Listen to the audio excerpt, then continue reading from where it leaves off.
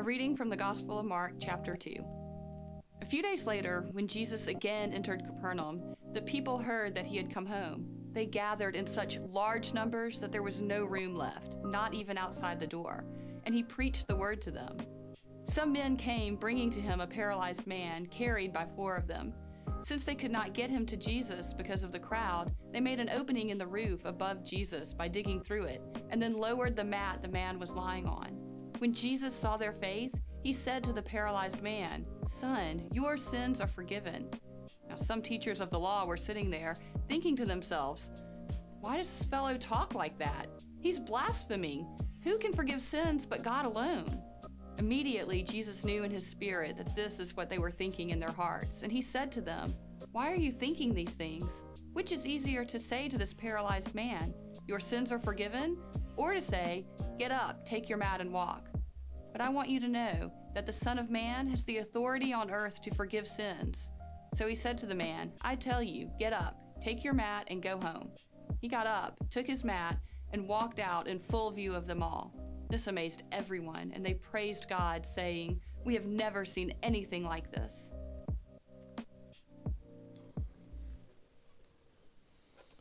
Well, let me join Nathan in saying good morning.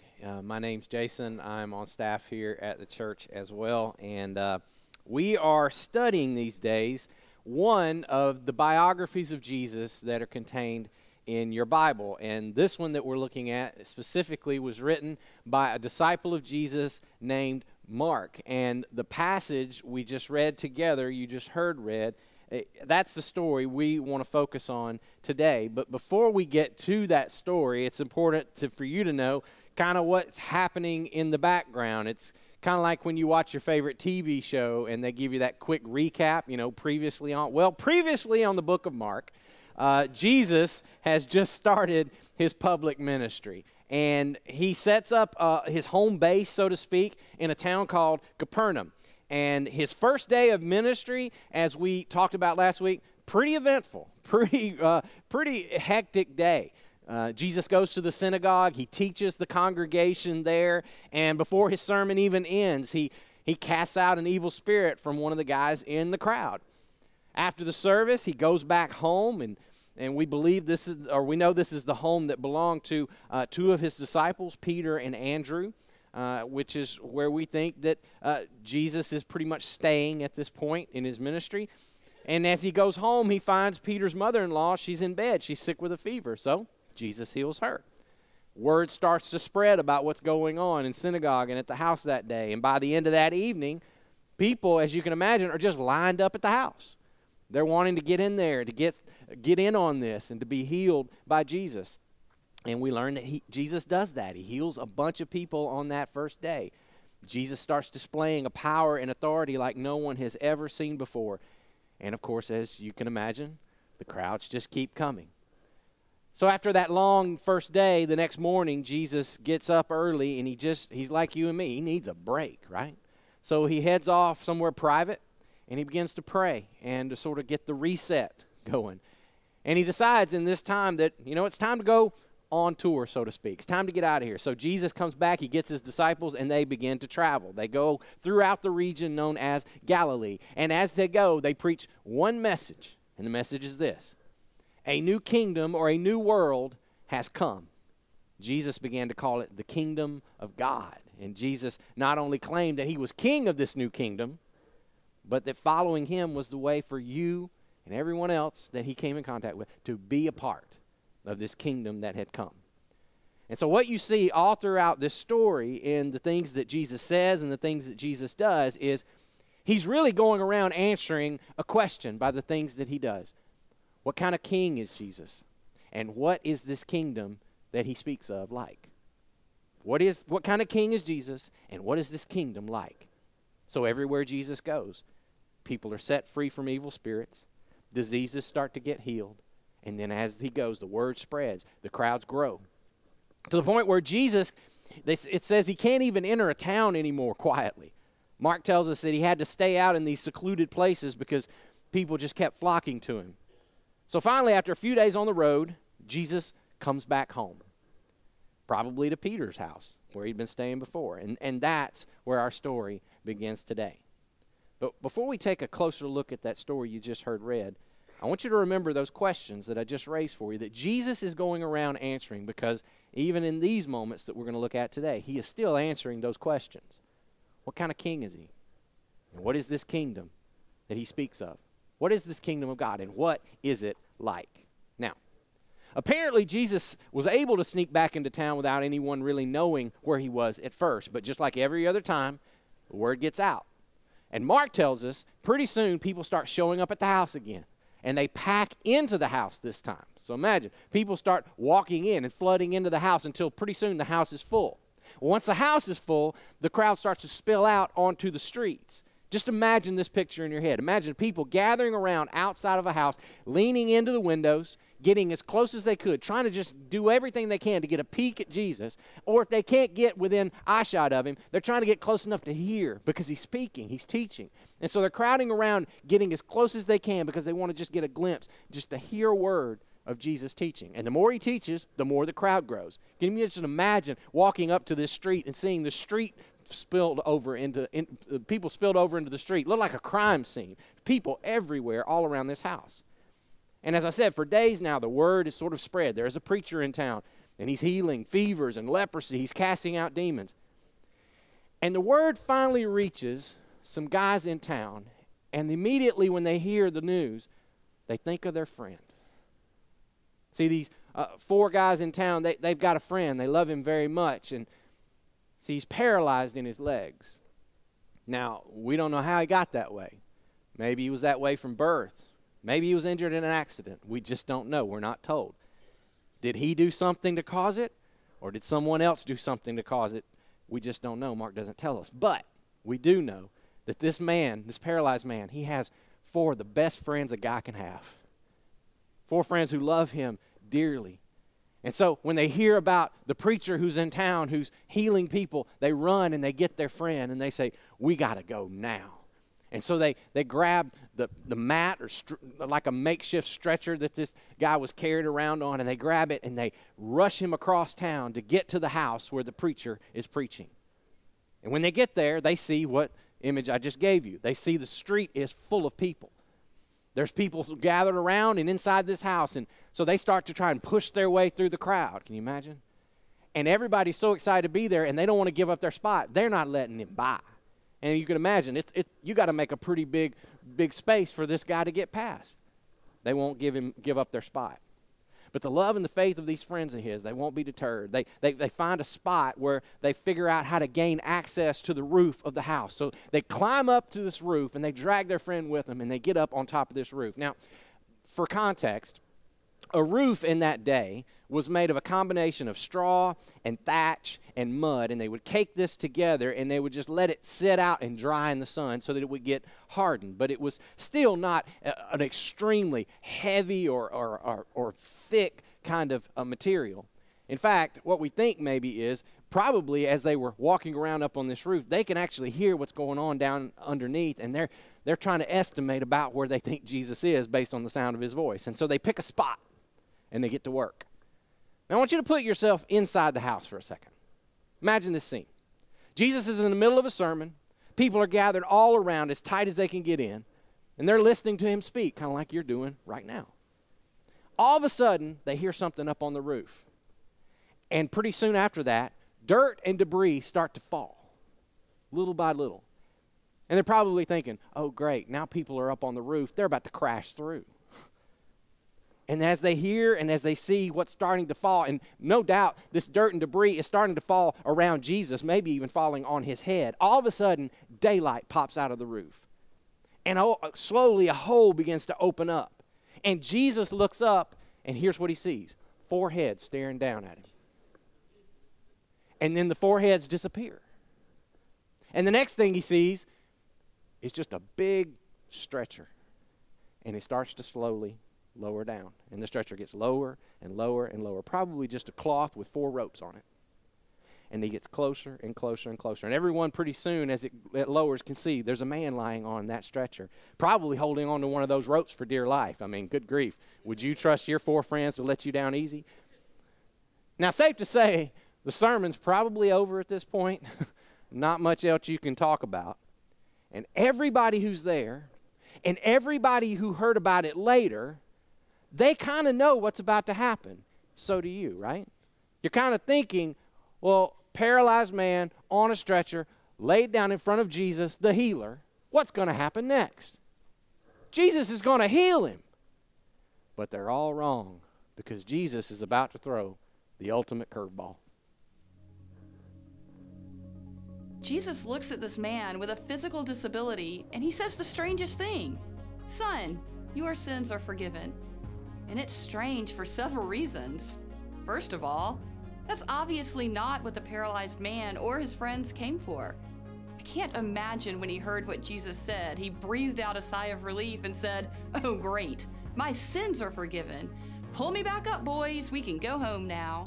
No, this guy obviously came for a healing. But for some reason, Jesus wants to focus on sins. It's also strange because Jesus obviously knows that by saying his sins are forgiven, he's going to cause controversy. Jesus knows there are religious leaders watching and listening. They're probably looking for reasons to get on board with what Jesus is doing and teaching. When someone shows up with the power to do the things that Jesus does, it's obvious that God is with him. But when Jesus starts to claim the authority to forgive sins, well, that's a bridge too far. Now he's making himself equal with God. And for the religious leaders, a man who claims to be God, well, they just don't have a category for that. And you hear them say that. It's blasphemy. But notice how Jesus reframes this whole encounter. Up to this point, everyone sees Jesus as an impressive teacher with the power to heal, so he must be on God's side. And so they're bringing sick people to him so they can contact this healing power. But Jesus flips the whole thing on its head. With this encounter, Jesus is demonstrating to the religious leaders and to the gathering crowds. The healings are secondary. In fact, they are just a sign or a proof of who I am. I am healing your diseases to prove to you that God has come to dwell among you, and the primary problem God has come to resolve is your sin problem. So, what do we learn about Jesus from this encounter? What kind of king he is, and what kind of kingdom he has come to bring? A kingdom where, yes, the broken and the helpless are welcomed, even when they interrupt the king's sermon by breaking through a roof. Yes, a kingdom where diseases and sicknesses are being healed. But more important than any of those things, a kingdom where your sin's no longer a problem for you or for God. See, you think your biggest problem is your physical or emotional illness, but Jesus thinks your biggest problem is sin. And the good news he has come to bring is that God is taking care of it. But what is sin, really? That may sound like a silly question because we all have a definition in our heads. When most of us hear the word sin, they tend to think of bad things that people do. Not the bad things I do, but the bad things other people do. Because those are way worse than mine. If you grew up in church or some religious context, you heard a lot about how sin is bad and God hates sin. And if you don't get yours forgiven before you take your last breath, then you'll go to the bad place instead of the good place. In our culture, most people see sin as the really fun stuff we all want to do, but deep down we know is bad for us. It's a big piece of chocolate cake we call sinfully decadent. We call a city out in the middle of the desert with the casinos and brothels Sin City. And the advertisements promise that what happens in Vegas stays in Vegas, until your spouse finds out, of course. But what did Jesus mean when he talked about sin? And why is it much more pressing of an issue for Jesus than it is for most of us? Well, Jesus was a first-century Jew, and they often spoke of an idea they called shalom. In fact, it's still used as a Jewish greeting in the way we say hello. In English, we translate the word to mean peace, but it was way more than that to the Jews. Shalom was the time and the place when God, humans, and all creation would be brought together in a state of justice, fulfillment, and delight. The Jewish prophets dreamed of a new age in which human crookedness would straighten out. The foolish would be made wise, and the wise made humble. They dreamed of a time when people would stop weeping and everyone would be safe and cared for. People would work in peace, and their work would prosper. A lamb could lie down with a wolf because the wolf had lost its appetite. All nature would be fruitful and filled with wonder upon wonder. all humans would be knit together in brotherhood and sisterhood, and all nature and all humans would look to God, lean toward God, and delight in God. Shalom is universal wholeness and delight. In other words, it's the way we are supposed to be. And sin? It's simply the opposite of shalom. It's life the way it was never meant to be.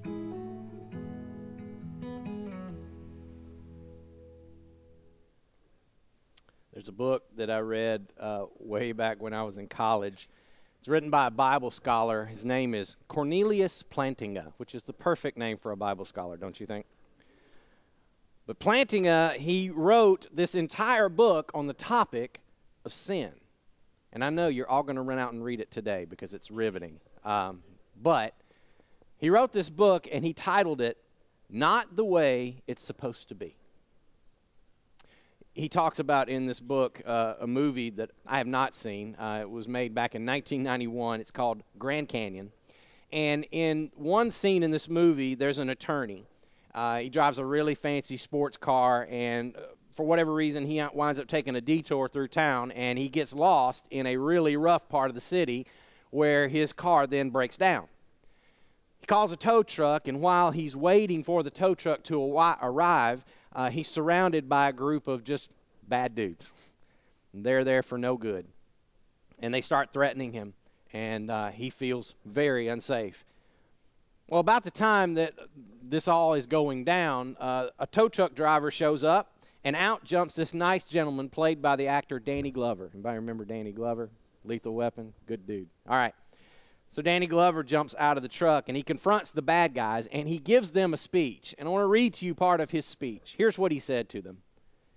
Man, the world ain't supposed to work like this.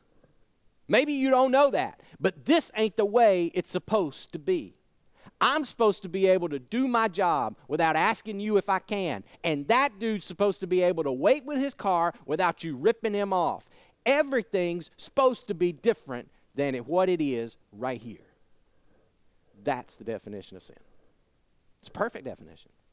Just not the way it's supposed to be.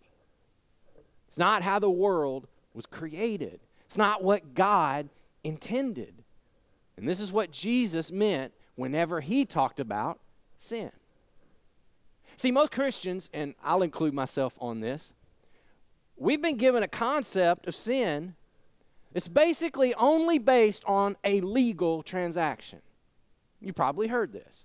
God is the perfect judge. Sin is breaking the law. Sin is mainly a personal problem between you and God. And you and I, we have to be punished for our sins. So, Jesus took the punishment so that God would be able to declare us not guilty. Now, there's nothing wrong with that image. In fact, the Bible uses that image in places to describe what happened when Jesus died on the cross. But you need to know, when Jesus walked around talking about sin, he didn't use that image much. In fact, Jesus' favorite metaphor for sin, he liked to talk about it in terms of a sickness that needed healing. In fact, we're going to talk about this in a week or so. Right after Jesus heals this paralyzed man, he winds up going to a party. And these righteous religious leaders see him at this party, and they see who else is at the party. And they confront Jesus, and they go, Jesus, why are you hanging out with all these notorious sinners? It doesn't look good on you. And Jesus' reply was this. He said, healthy people don't need a doctor. Sick people need a doctor. So I have come to call not people who think they are righteous. I have come for people who know they're sinners. In other words, who know they are sick. So Jesus believed that sin is an illness, and it's affected everybody. It's affected everything. And that illness is destroying and breaking down everything God intended for his world. Sin is destroying shalom. And the worst part is that sin, that sickness, you chose it. And so did I. We all willingly chose the sickness over the cure. That desire for sin to make things not the way they're supposed to be, it's in all of us. Later in your Bible, the little brother of Jesus, his name was James, he talked about this. Here's what he said. He said, temptation comes from our own desires. It's in us. It entices us, drags us away, and then these desires give birth to these sinful actions. And then when sin, we allow it to grow, gives birth to death. In other words, by our own will, our own desires, it's what's in me, it's what I want. Human beings, we veer off the path of the way God intended things to be. And the natural consequences of that, natural consequences of sin, he says, are just death and destruction.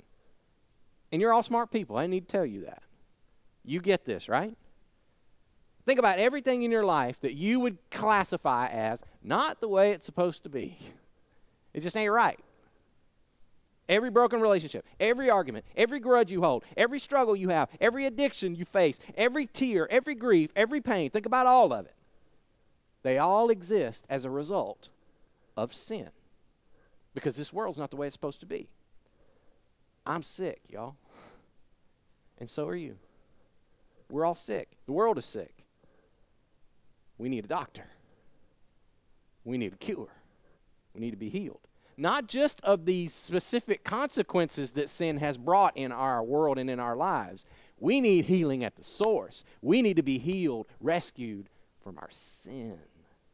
And that's what Jesus knows. That's why he looks at this man hanging from those ropes, lying on this stretcher, unable to walk, and he says, son, good news. Your sins are forgiven. Because Jesus knew sin's what put him in that stretcher. Now, not his sin necessarily, or anybody else's sin. We're just talking about sin in general. The breaking of shalom. The way it's not supposed to be. And when Jesus makes that declaration, son, your sins are forgiven, he is declaring the cure to the sickness has arrived. And to prove to everybody in that crowd that he was truly the cure for sin, he then heals the consequences of sin. And the man walks out of the crowd. Now remember what Jesus' message is. We've gone over this, but let's remember. The kingdom of God has come. It is here. It is breaking through into our world. And Jesus would say, I am the king who is now ushering in this new kingdom. I am the cure for sin. I am taking care of your sickness. So now, your response is to turn away from the sickness. Stop choosing the sickness. It doesn't have any hold on you. You don't have to do that anymore. The word for that in the Bible is repent. It just means change your mind about this stuff. Change your behavior towards this stuff. Turn your direction away from everything that's destroying you and destroying the world around you and just turn toward me. Jesus said, follow me. Sin is not a problem any longer. You are free from that. I am the way to freedom. I am the way it is supposed to be. I don't know what images you carry around, but I carry around images that have been handed to me, images that I've picked up over the years. And I think a lot of us carry around an idea or imagination about what sin really is. And I think for a lot of us, in your imagination, you picture sin like this, well, maybe like this huge mountain of garbage or something, and it's standing in front of you. It's a mountain of your own making, of course. And here you stand, you're on one side of that huge mountain of garbage, your sin, and God's way over there on the other side. And because of your sin, he can't get to you.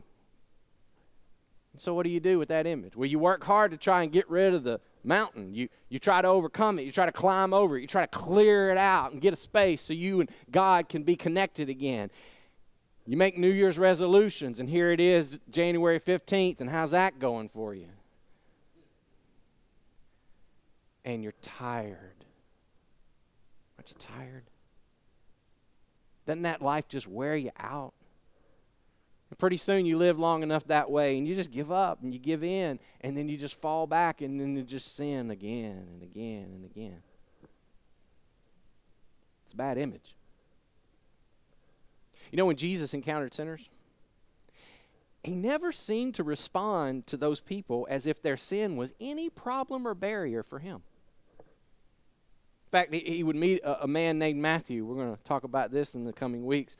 Matthew was a greedy crook. He stole from people, and he was in the midst of that lifestyle, and Jesus sees him out on the street and said, come be a part of my inner circle. All that stuff you're doing, it's not a problem. Come be with me. Later on, a woman is brought to Jesus, and they tell her, Jesus, this woman was caught in the act of adultery. We pulled her out of the bed. What are you going to do with her? And he said, I'm not condemning her. He told her to go. Sin's not a barrier for you. Go back to your life. Go a different path. When Jesus is nailed to the cross, there's a man beside him, literally being executed for his crimes. Jesus says to him, your sin is not a barrier between you and me. No longer. Today, you will be with me in paradise. So for me, at least, these days, I have stopped picturing sin in my imagination as a mountain or a barrier between me and God. These days, I picture myself still standing in front of that mountain of my sin, but Jesus isn't on the other side. He's with me. He's standing right beside me. In fact, he's got his arm around my shoulder, and he's gently saying to me, son, I got this. This? It's not a problem for me. I'm here. I'm with you. You are free. So now follow me. And you and me, we're going to undo all this that your sin has done to you. We're going to undo all that your sin has done to those around you. Trust me, and I'll remake you, and together we'll remake this world. And together, we'll make it like it was always supposed to be. That's what Jesus meant when he said to that paralyzed man, son, your sins are forgiven. And that's what he's saying to you. Because that's what he says to me. Son, daughter, your sins are forgiven. I dealt with all of that. I took all the consequences of all of your sin, all that it could throw at me. Even death on a cross. And I overcame it all. I even overcame the ultimate consequence of sin, the grave. So you just turn from your sin, be done with that life, and follow me in my life. And I am making all things new in my kingdom, just the way you and they were supposed to be. If that's not good news, I don't have any better. So I want us today as a church community to have the chance to experience that a little bit. Spend some time just sitting in it for a minute because I think we need it. So Nathan's going to come and lead us in that time.